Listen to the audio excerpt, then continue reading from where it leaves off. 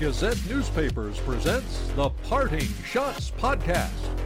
Now, here's your host, Daily Gazette Associate Sports Editor, Ken Shine. Thank you, Scott Geezy, and welcome to the Parting Shots Podcast. Available wherever you get your podcasts. Subscribe today. Thanks for joining me from the Parting Shots Podcast studio in Schenectady, New York.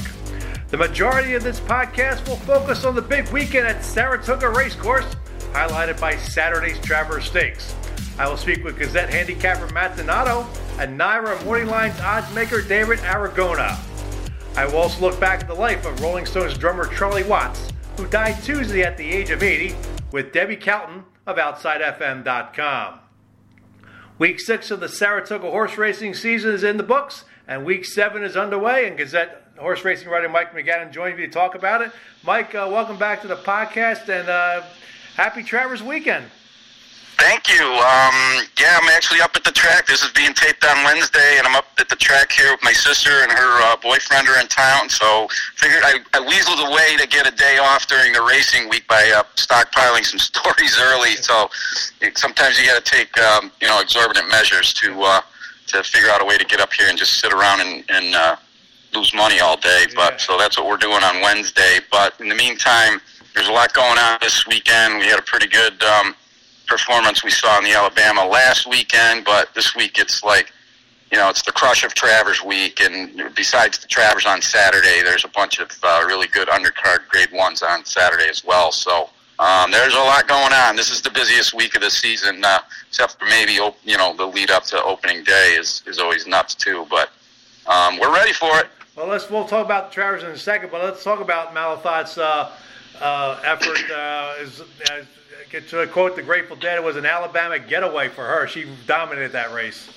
Yeah, and it was really gratifying for the connections, especially trainer Todd Pletcher, because he knew she ran a winning race in the Coaching Club American Oaks earlier in the meet, and the dynamics of that race just didn't play in her favor because it was a very short field, and a couple other horses, Maracuja and Clarier, kind of took turns hounding her around the track and took just enough starch out of her that she couldn't quite get the job done, even though she ran a winning race in the Oaks. So to come back in the Alabama and run so well and kind of, what I said in my story was she didn't reestablish herself so much as she reinforced what everybody already knew about her, and that opinion did not change after the Oaks just because of the way the race played out. But then she came back and, kind of proved that was a little bit of a fluky thing in the Oaks by performing so well in the Alabama. It really it's going to be hard to beat as one of the better, singular performances of the meet. And she's clearly the number one 3-year-old filly in the country. Everybody knew that standing did not change after she got beat, which was her first career defeat. But she really, not that she needed any validation, but she kind of reminded us of how good she is by how she ran in the Alabama. How stunning was Maracuja finishing last in that race? I'd have to go back and look at the replay to see what happened to her. I think they were kind of complaining afterwards that she had a little bit of an inside trip with some traffic. I think she might have had a bad trip, but I don't know that anybody thought she was going to come back and repeat the defeat that she enjoyed in the Coaching Club America. So it wasn't surprising that she got beat. Last place was just probably a simple fact of the trip didn't work out for them, so that maybe the jock dialed down at the end not to beat her up unnecessarily if you know you're not going to win the race. So it might have been a little bit of that kind of case. Yeah. Well, let's look ahead to the Travers on Saturday in Central Quality. Obviously, the favorite at 4-5 coming out of the 2-hole.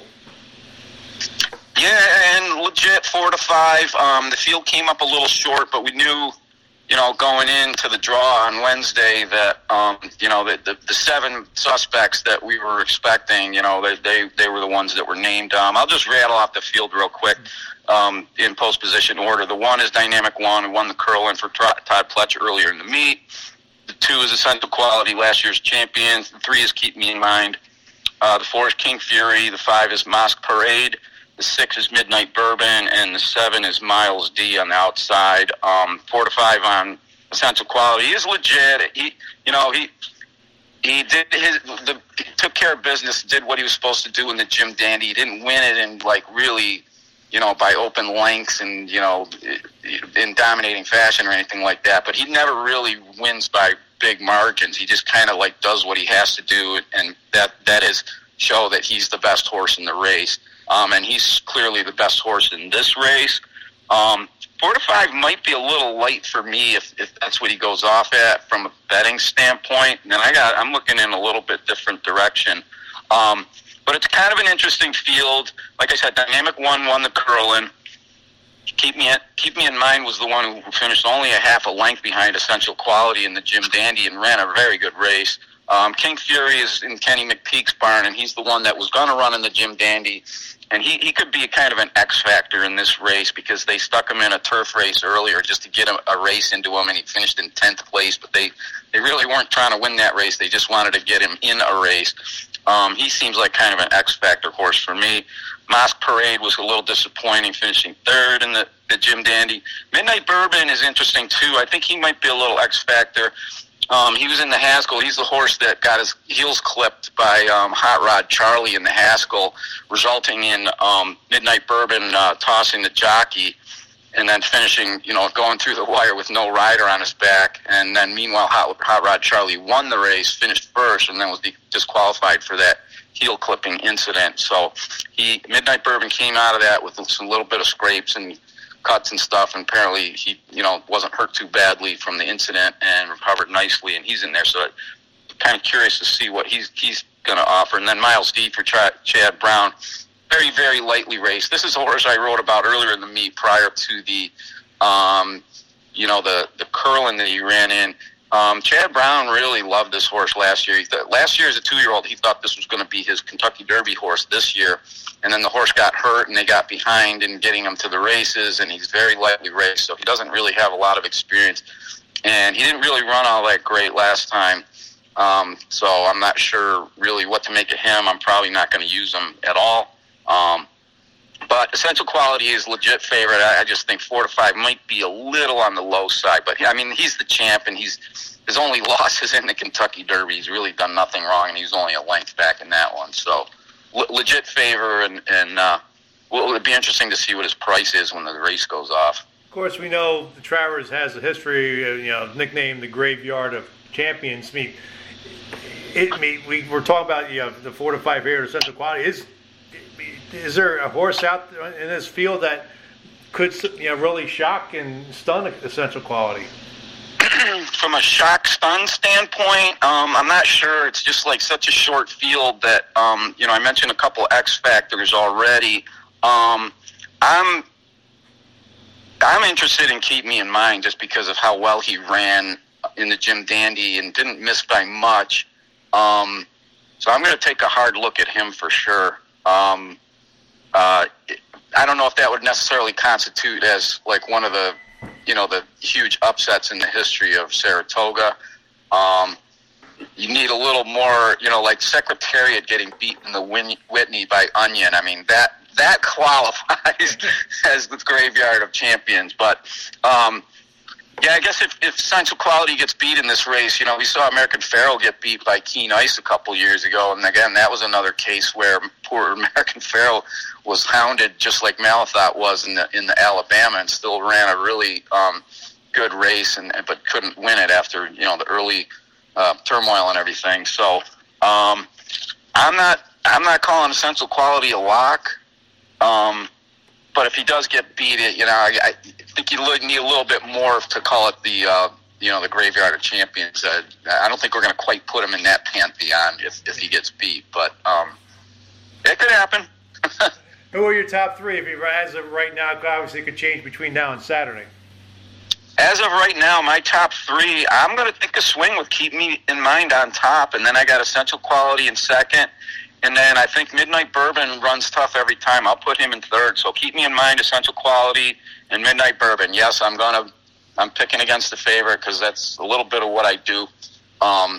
It doesn't always work out, but when it does, you look like a genius. So I'll take that chance. I'll keep that in mind next week. Okay. So do the opposite of what I say, and you'll probably be in better shape. Well, let's look at some of the, obviously, Travers is not the only big stakes race on Saturday, a lot of other races. Let's talk about the Ballerina and Gamine in that race. Yeah, I mean, there's a couple races that I'm interested in. I haven't really looked closely at the Sword Dancer or the Forego yet, but the Ballerina is one that's going to draw a lot of attention just because of the presence of Gamine.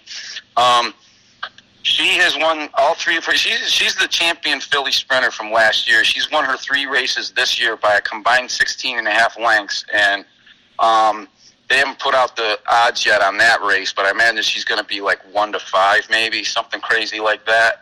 If she gets beat, that would go into the Graveyard of Champions situation for sure.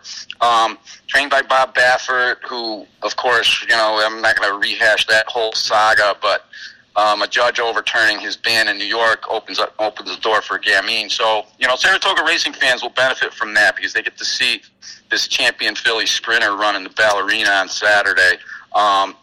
That's going to be one of those races that I probably won't bet a dime and just basically spectate and see what Gamine does. Because for one thing, she's going to be a huge favorite, and another thing, this is undefeated this year, champion from last year, and she's definitely one of the legit stars in the country right now. So it'll be cool to see her run and see what she does.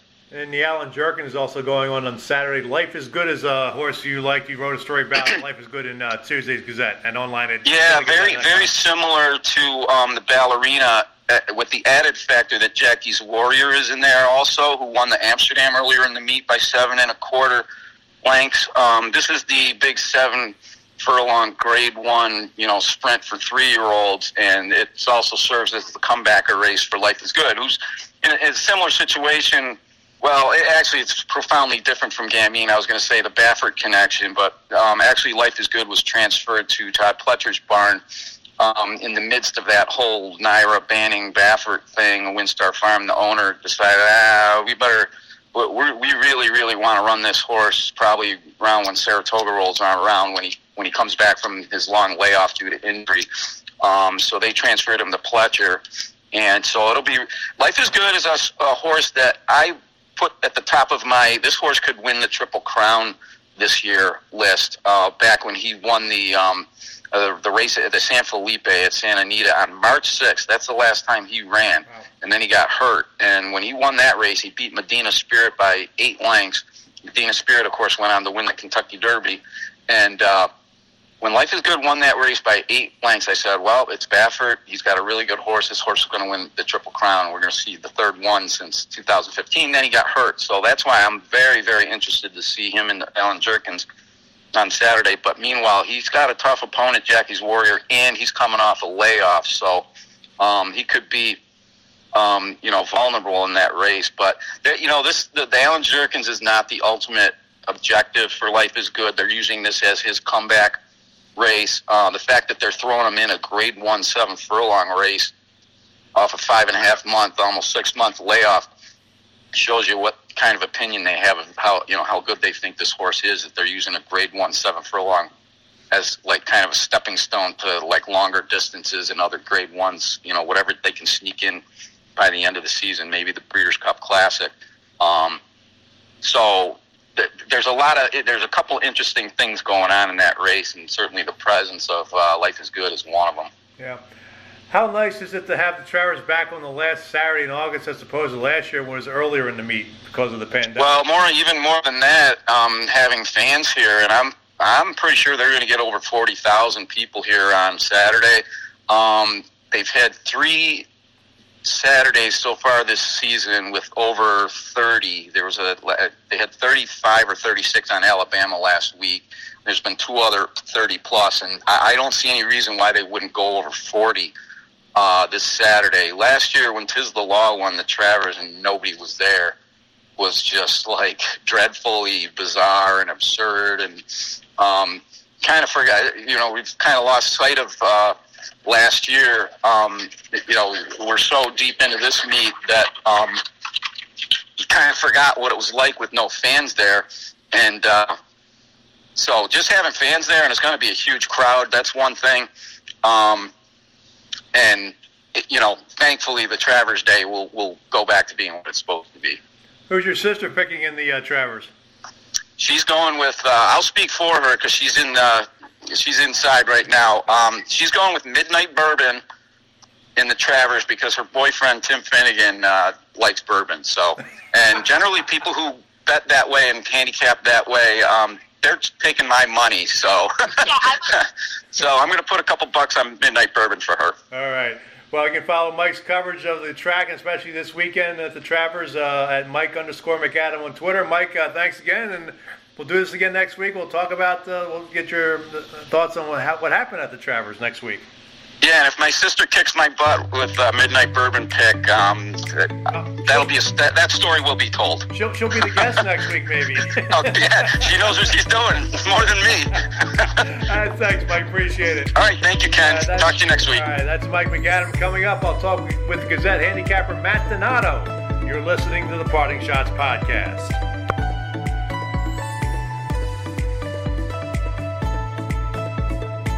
The pro football season is here, and it's time to play the Daily Gazette You Pick'em Football Contest. Predict the winners of the weekly games via your You Pick'em online account. The fan with the most correct points each week gets his or her name in the Daily Gazette on Thursday and wins a $100 ShopRite grocery card. The fan with the most overall points after 23 weeks wins a $1,000 travel voucher and could win a trip to Hawaii.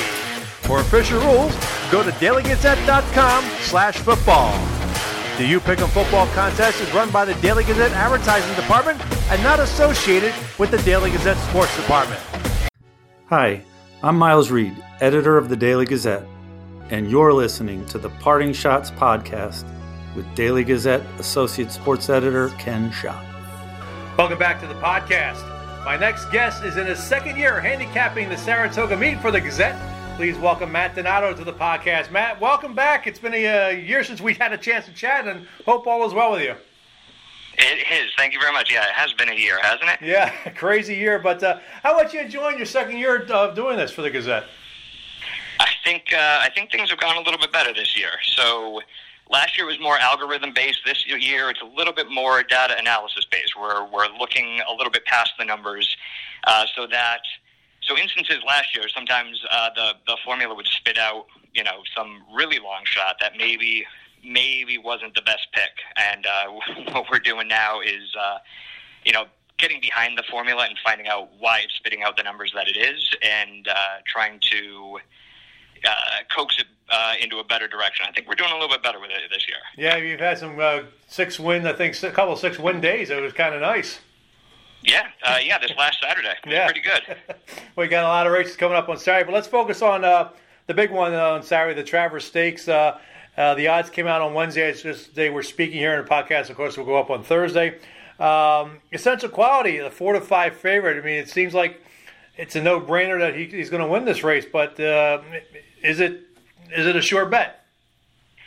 So he looks like a world beater at this point, doesn't he? Yeah. 7 of 8 career. The one loss was the big one in the Kentucky Derby, but I would contend that he did really well to finish fourth in that one. He was outside most of the time. He had to fight a little bit of traffic. He started gaining on the leader there at the end, Medina Spirit, and I would say that was a really well-run and hard-fought fourth.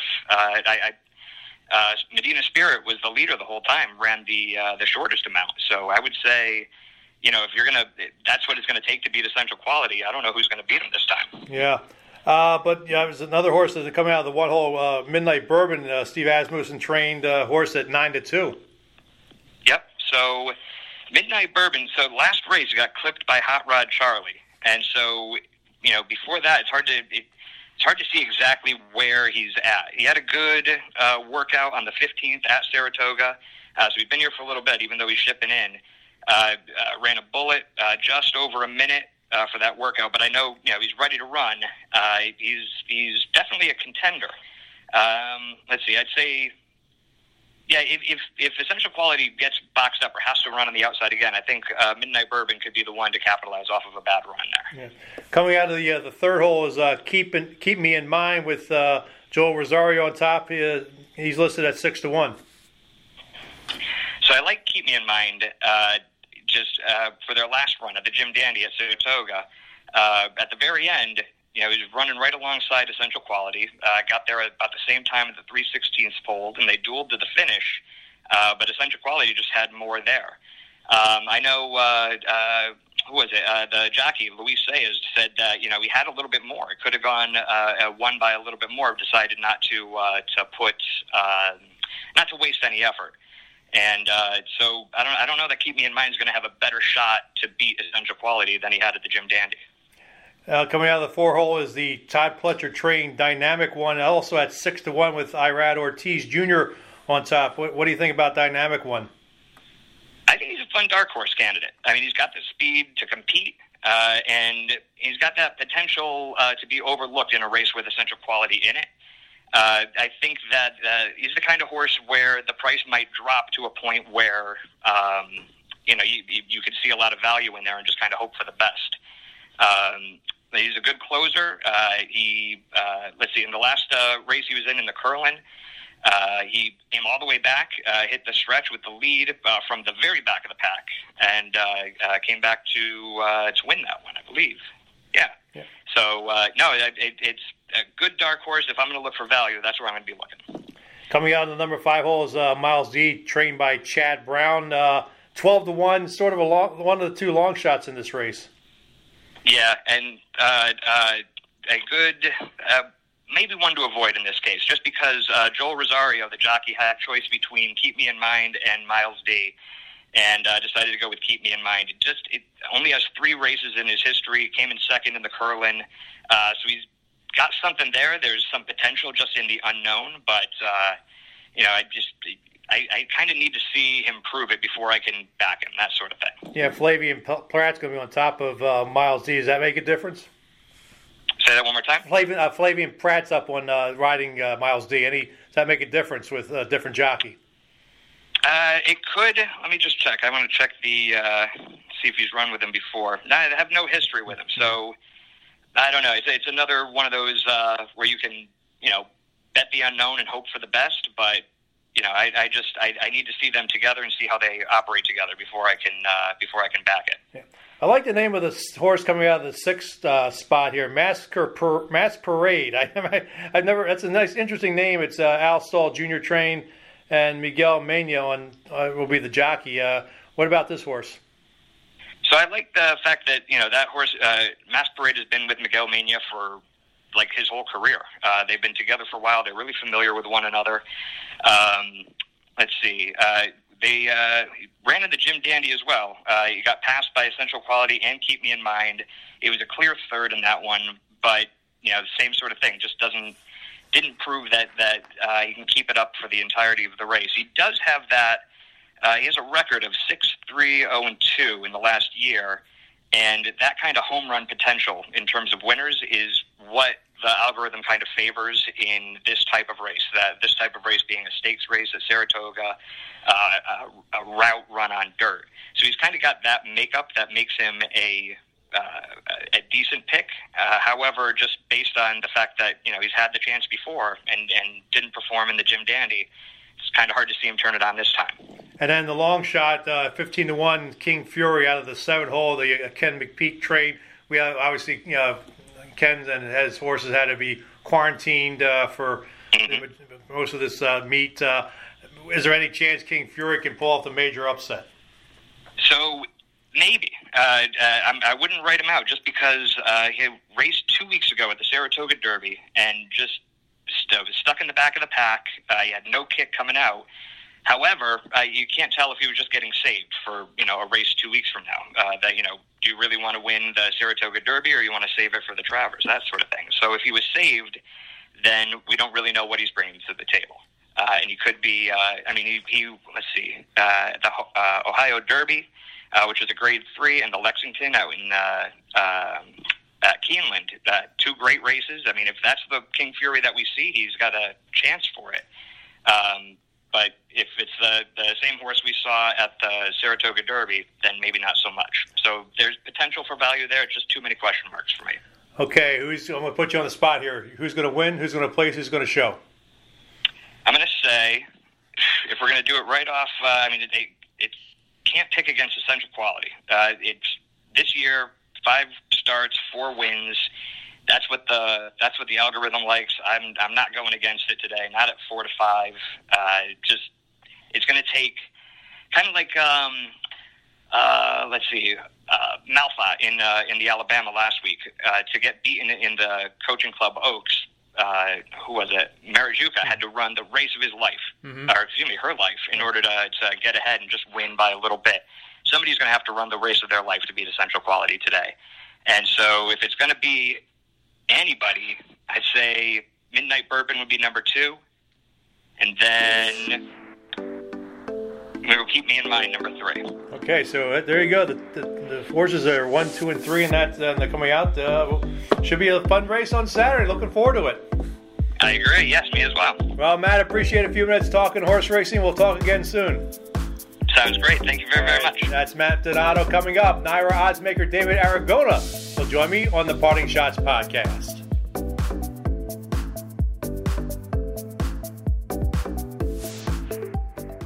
Sign up for the Daily Gazette Sports Newsletter. The newsletter, which comes out Mondays, Wednesdays, and Fridays, features updates on the local sports scene from our staff writers and reveals the latest guests for the Parting Shots podcast.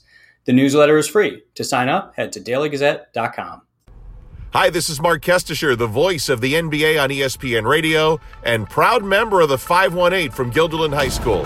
You're listening to the Parting Shots podcast with Daily Gazette Associate Sports Editor Ken Schott. Now, here's Ken.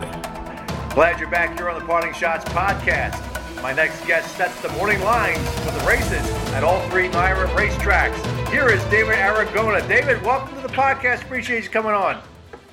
Thanks for having me on. Well, let's talk about what got you interested in doing this job.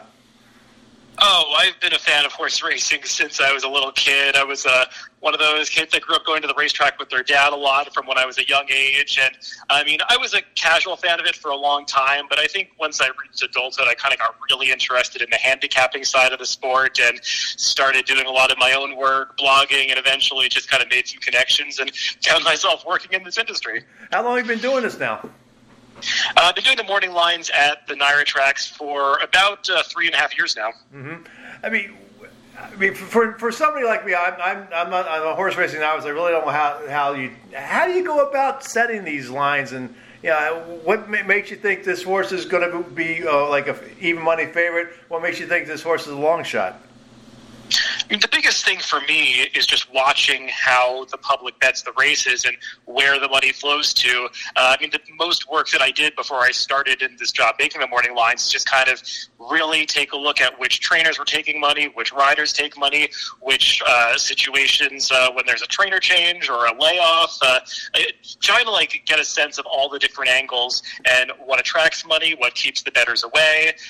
So for a race like the Travers, I mean, you kind of have a sense of how the public has assessed a lot of these horses in the past, having run in major races for the 3-year-olds. So you kind of have a sense of how they view these horses from a wagering standpoint. Well, let's look at that Travers Stakes coming up on Saturday, and I guess Essential Quality is going to be the favorite. Yeah, I've pegged him at 4-5 on the morning line. No surprise there. This was a pretty easy choice to make this horse a clear-cut favorite. It just seems like this is really his race to lose, and everybody else is going to be basically on a tier below him. I mean, not only does the horse look really strong, but he's got the leading rider at Saratoga on his back, Luis Saez, and he's just got such a versatile running style that I don't think most bettors are going to be too concerned about him working out the right trip. Well, of course, the Travers is known as the graveyard of favorites, so we could see an upset. Who knows? No, I mean, with the 6 other horses that are in the race, it's not like anybody is totally without a chance. I mean, everybody else has run pretty similar speed figures. If you look at those, all of them have, some sort of set of accomplishments that would make them a worthy winner of the Travers, but they all have to improve to be the favorite. Well, let's take a look at the rest of the field. Who's if you talk about each horse and the odds. So I'll just go in alphabetical order. Okay. I mean, Dynamic One, who's the winner of the Curlin, I pegged him at 6-1. The Curlin has not been the greatest producer of Travers winners over the years. I know there was that one long shot, VE Day, about 7 or 8 years ago. But Dynamic One was visually impressive in that race. I mean, it appears that he's trading well coming into this race. I take that into consideration a little bit. So there are some things to like about him. And I think he might turn into one of the buzz horses coming into the race. Keep Me in Mind, who was second to Essential Quality in the Jim Dandy last time. I've got him at 6-1 as well. I mean, his big claim to fame is getting as close to Essential Quality as he did. But kind of like Dynamic One, he's a horse that doesn't have a lot of early speed. So with not a big field signed on and not a ton of pace horses, he could be a little compromised by that. The long shot in the race that I pegged is King Fury. He's the biggest price at 15-1. Coming off that unconventional turf prep, I know that was necessitated by the fact that the Ken McPeak barn was in quarantine during the Jim Dandy, so he couldn't run there. So we'll see if he can rebound and get back on dirt with a career best here, but he would really have to improve to beat the favorite. I've got Masked Parade at 8-1. He was a horse that some people liked coming into the Jim Dandy. I think he was maybe slightly disappointing in that race because his Ohio Derby had really been a career best for him, and it looked like he was on an upward trajectory. Didn't quite carry that momentum forward into the Jim Dandy, but the one positive thing about him is that he does have tactical speed, so he should be relatively forwardly placed in a race that doesn't have a ton of pace. I've got Midnight Bourbon as the second choice on the line at 9-2, so a distant second choice from Essential Quality, but he's coming out of that performance in the Haskell where he wasn't able to finish that race. Obviously, there was that ugly incident at mid-stretch that forced Paco Lopez to lose the irons and fall out of the saddle. Luckily, the horse is okay. Paco was okay, but he's got back races that certainly put him in the mix. He's the second-place finisher in the Preakness. He's just a little bit light on the speed figures, but he could be the pace setter in this race, so I think that's one reason to upgrade him. And then I've got Miles D, the least experienced member of this field. He's at 12-1. He was the runner-up to Dynamic One in the Curlin. Again, I'm not sure how strong the Curlin was as a race overall, but he definitely is the horse in here with the most upside, and you can't let Chad Brown go at too big of a price. Yeah. What are the challenges? I was talking with Mike McAdam, our Gazette horse racing writer, and we were talking about, I was going to have you on the show. He said he wants me to ask you about the challenge of making a line for 2-year-old races at Saratoga, especially stake races. I mean, in most cases, there's not much to look at. Yeah, the 2-year-old races are the biggest challenge for me, but they're also some of the most fun races for me to do because there's so much to dive into. I mean, I do look at trainer patterns, I look at pedigrees, I look at sales data, but the most important factor of at Saratoga is the workouts in the morning just directly leading up to the race because a lot of people do have access to clocker information. So I try to find enough videos of those workouts if I can or clocker reports and take that into account as much as possible because the buzz horse at Saratoga, the buzz first-time starter, is going to take a lot of money. Yeah. Do you get people complaining about the odds you said? I mean, what do you tell those people that complain about the morning line odds? I mean, you do get a few of those. I mean, every summer there's a few morning lines that I just get completely wrong. It's kind of unavoidable. You can't have access to all of the information out there that's going to move the money. So, I mean, I think I take it in stride when somebody wants to criticize a line. But, I mean, most of the time, the best compliment for me is when people say absolutely nothing about it because that means that it's not making any waves. Is there one particular odds that you got wrong that really stands out? Yeah, there was 2 years ago. There was a horse named Gilda Marie for Chris Engelhardt, who I think I pegged at 15-1 on the morning line. Just like a New York bred maiden who hadn't run well in both career starts, and she was making her third start, I think, off a layoff. And apparently, she had some amazing workout in the morning that I wasn't privy to. I didn't know about it, and she got bet down to the 2-1 favorite from my 15-1 line. I think that's the biggest miss that I've had in my years of making the line at Saratoga. So I got some flack for that, but I mean, it was one of those situations where I really couldn't have known about the situation. So you just have to accept that you're going to miss some of them. Well, David, I know you're on Twitter. Where can people find you on Twitter? You could follow me at Horse to Watch on Twitter. I'll tweet out handicapping opinions, information about the lines, and other racing commentary. Well, David, appreciate a few minutes talking horse racing with you, and hopefully everything works out Saturday at the Travers with your picks, with your morning line odds. I should say not your picks, but your morning line odds. Yeah, thanks for having me on. All right, that's David Aragona. We'll take a break from the horse racing talk to remember the late Rolling Stones drummer Charlie Watts with Debbie Calton of OutsideFM.com. You're listening to the Parting Shots Podcast.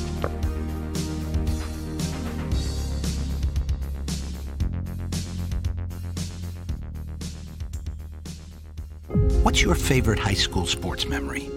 A late-inning rally? A game-winning shot? A photo finish? Maybe it's a pep rally or a pregame ritual. Maybe it's the euphoria of a late-night bus ride home after a hard-fought win. Maybe it's having pizza with teammates after the game. Now, imagine if it never happened at all. School sports need your help. With budgets getting tighter, it's more than the games that are on the line. It's all the traditions, the community pride, the culture of your hometown high school. Plus, all those memories that are on the line, too. What can you do? It's simple. Buy a ticket when you can. Go to a game. Take the whole family. Let's do everything we can to keep those cherished school sports memories alive. This message presented by the New York State Public High School Athletic Association and the New York State Athletic Administrators Association. Hey, this is Jake Lott, political reporter for Business Insider, and I'm a former Daily Gazette staff writer. You're listening to the Parting Shots podcast with Daily Gazette Associate Sports Editor Ken Schott. Welcome back to the podcast. The music world is in mourning after Charlie Watts, the longtime drummer for the Rolling Stones, died Tuesday at the age of 80. Joining me to discuss his legacy is the former longtime midday host at 102.9 MGK in Philadelphia, and you can hear her on OutsideFM.com/on-air Tuesdays from 8 to 10 p.m. and Saturdays from 11 a.m. to 1 p.m. Here's Debbie Cowton. Debbie, welcome to the podcast, and thank you for doing this on such short notice here on this Tuesday. And I wanted to say to the folks who are listening to the podcast, Debbie was a longtime DJ in Philadelphia, my hometown. I would always listen to her. I listen to the station as well with Andre Gardner here when I'm at work. And I would interact with you from time to time on Facebook Messenger, and I always appreciate you answering. I know you're busy, but I do appreciate you doing that, and I appreciate you coming on. It's great to talk to you. Well, so we're actually sort of in the same geographical area now, because now I'm living in Coxsackie, New York, and so you're north of me, I guess. Yeah, I still haven't just about. I guess about a half hour up in the Schenectady. Yeah, work in Schenectady and live in Rotterdam. So just a stone's throw up the New York State Thruway. Well, I'm going to throw a little plug in here. Okay. I recently taped a PBS show, and it's been airing on it's been airing across the country. It's about Jerry Garcia. It's called Dear Jerry, but it aired recently on the Schenectady PBS station. WMHT, yeah. There you go.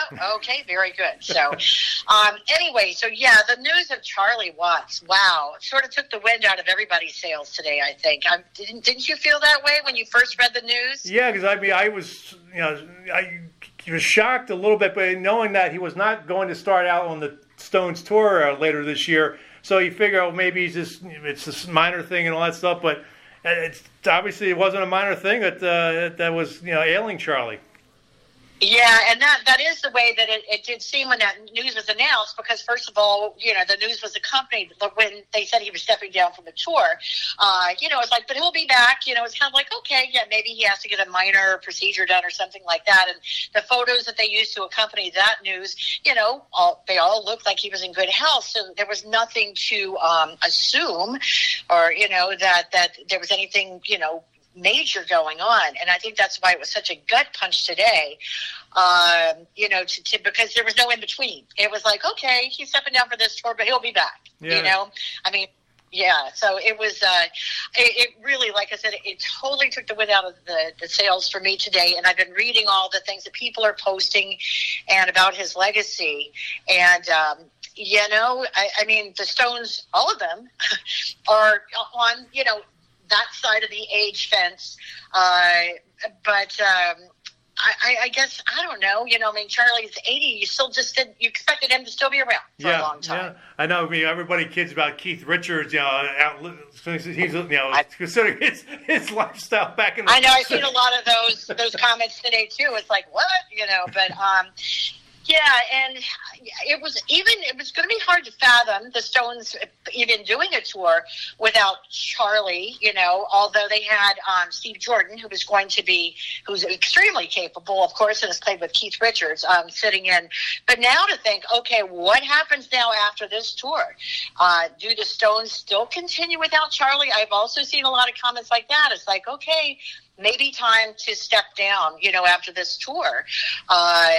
Because the Rolling Stones without Charlie Watts, it's it's hard to fathom. He's played with them for 60. It's been 60 years. I mean, they are a tight knit group, and Charlie brought so much to the musicianship of the band, and probably his greatest asset was that he was so unassuming. He was not a flashy player. But I recently heard an interview that Keith Richards did about Charlie, and he was talking about, there's that term in the pocket, that Charlie was that. But he would improvise. But Charlie always had that deadpan look, almost like he was bored, playing the drums back there. But he was keeping, a drummer, the rhythm section is the core of a band. And a lot of times I saw this remark, a lot of times it looked like Charlie was just sort of, blithely playing with the Rolling Stones until he was going on to the next gig. It's like, okay, I'm just going to get through it. But he was always steady. And again, a minimalist player. I'm not a musician myself, or certainly not a drummer, but I was talking to my husband, who is a musician, today about it. And he was saying something about the technique of Charlie, like something he would do with the snare and the hi-hat and the 2 and 4 and the space between. Now, I don't really understand what all that means, but that there was a very special way that he approached it. And again, it was just very steady, very unassuming. You have drummers who, they're very physical and all that. That wasn't Charlie. And Charlie always looked so dapper, too. Drum kit. I mean, it's just, again, it's kind of hard to imagine the Rolling Stones without Charlie in the band. One of my bosses here, editor Miles Reed, we were talking about Charlie Watts, and he called him a meat and potatoes drummer. I mean, not flashy, as you said. Not in this. It's like a Keith Moon was, a flashy little over the edge drummer, but he was or Ginger Baker, or any of those guys. He was just a meat and potatoes guy, but as you said, not flashy, but he kept the band together with the beats. Absolutely. Yeah. Again, just so very steady. And another thing that I love about Charlie is the fact that he's been married to his wife, Shirley, since 1964. I mean, how many rock and roll marriages, stay together for that many years? So that means that he was just a really lovely man at home, too, obviously. Everyone that I've ever talked to who has met him said he's such a gentleman. And again, you wouldn't necessarily know that he was a rock star when he's not on stage, so he found a way to completely balance both sides. And of course, he also had a jazz background as well that kept him very grounded in that too. So being in the Stones, you could almost say he was sort of not blasé about it, because of course he still did what he was there to do, but it wasn't like necessarily the be all end all for him. I guess as you said, the marriage. I mean, at 57 years of being married to the same woman, that's just incredible. You can figure what the rock lifestyle is like, especially what it was like in the 60s and 70s, how crazy it was, and but it's just amazing to me that a rock and roll marriage can survive that way.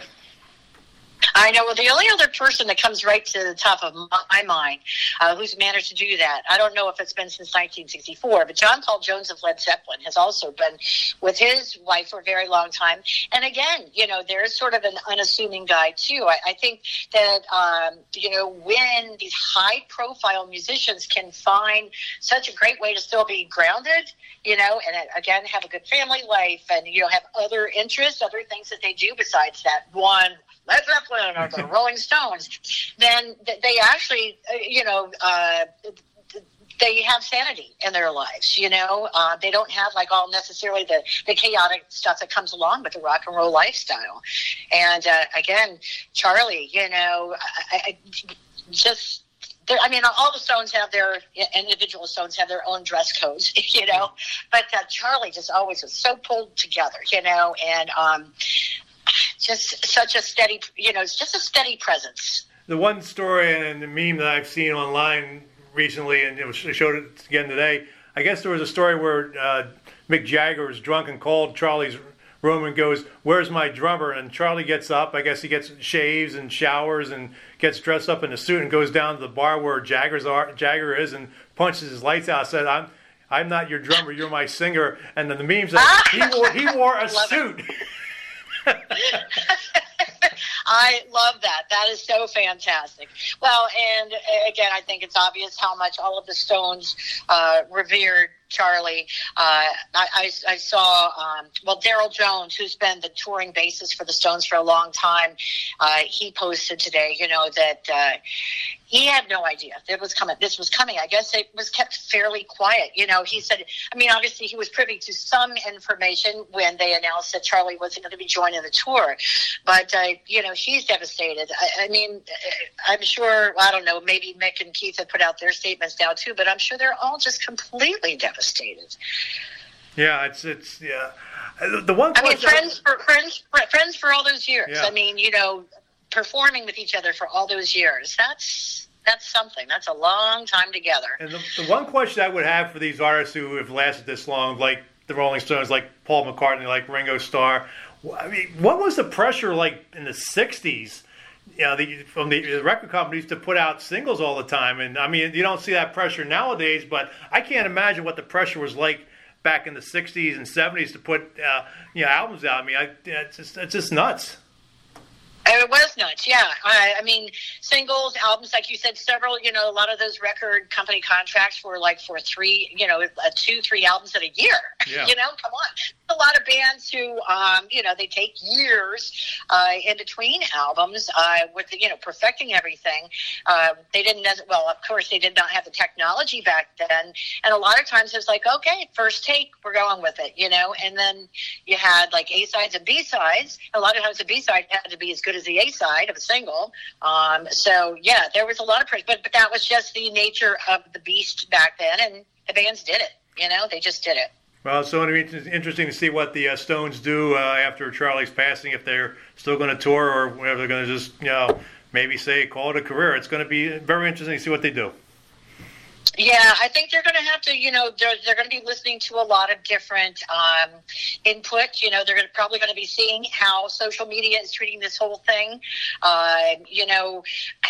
Since they've already had planned on doing the tour without Charlie, I think they will probably go on and then make it a tribute tour to Charlie. But I think after that, and I don't have any inside information, this is just my own personal speculation, but I think after, if that does indeed happen, if they do go ahead and tour, after that is when that's when it's going to be the crunch time, when they're going to have to say, do we, finally just hang it up and call it a day? We'll see. Yeah. Well, Debbie, I appreciate a few minutes chatting with you about this, and it's unfortunate circumstances, but we were blessed to have Charlie in our lives, and we'll always have him in our lives as we continue to listen to the Rolling Stones.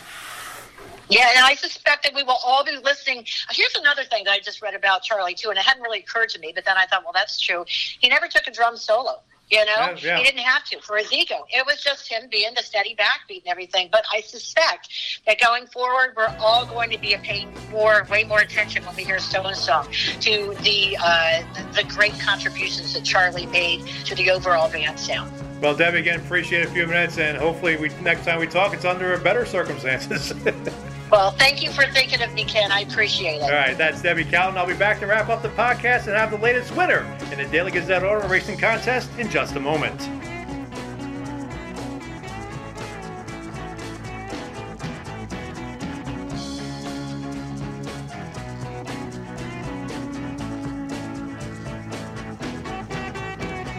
The NASCAR season is here, and it's time to play the Daily Gazette's Auto Racing Contest.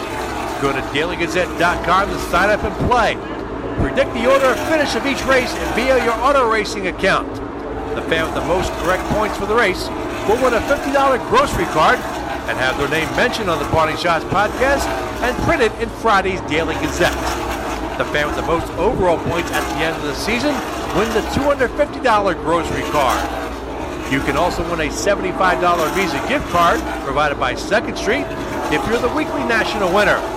If you are the overall national winner, you will win a trip for two to the 2022 Daytona 500. So go to dailygazette.com, sign up, and play today. The Daily Gazette Auto Racing Contest is run by the Daily Gazette Advertising Department and not associated with the Daily Gazette Sports Department. Hi, this is Union College football coach Jeff Behrman. You're listening to the Parting Shots podcast with Daily Gazette, Associate Sports Editor Ken Schott. Back to wrap up the podcast.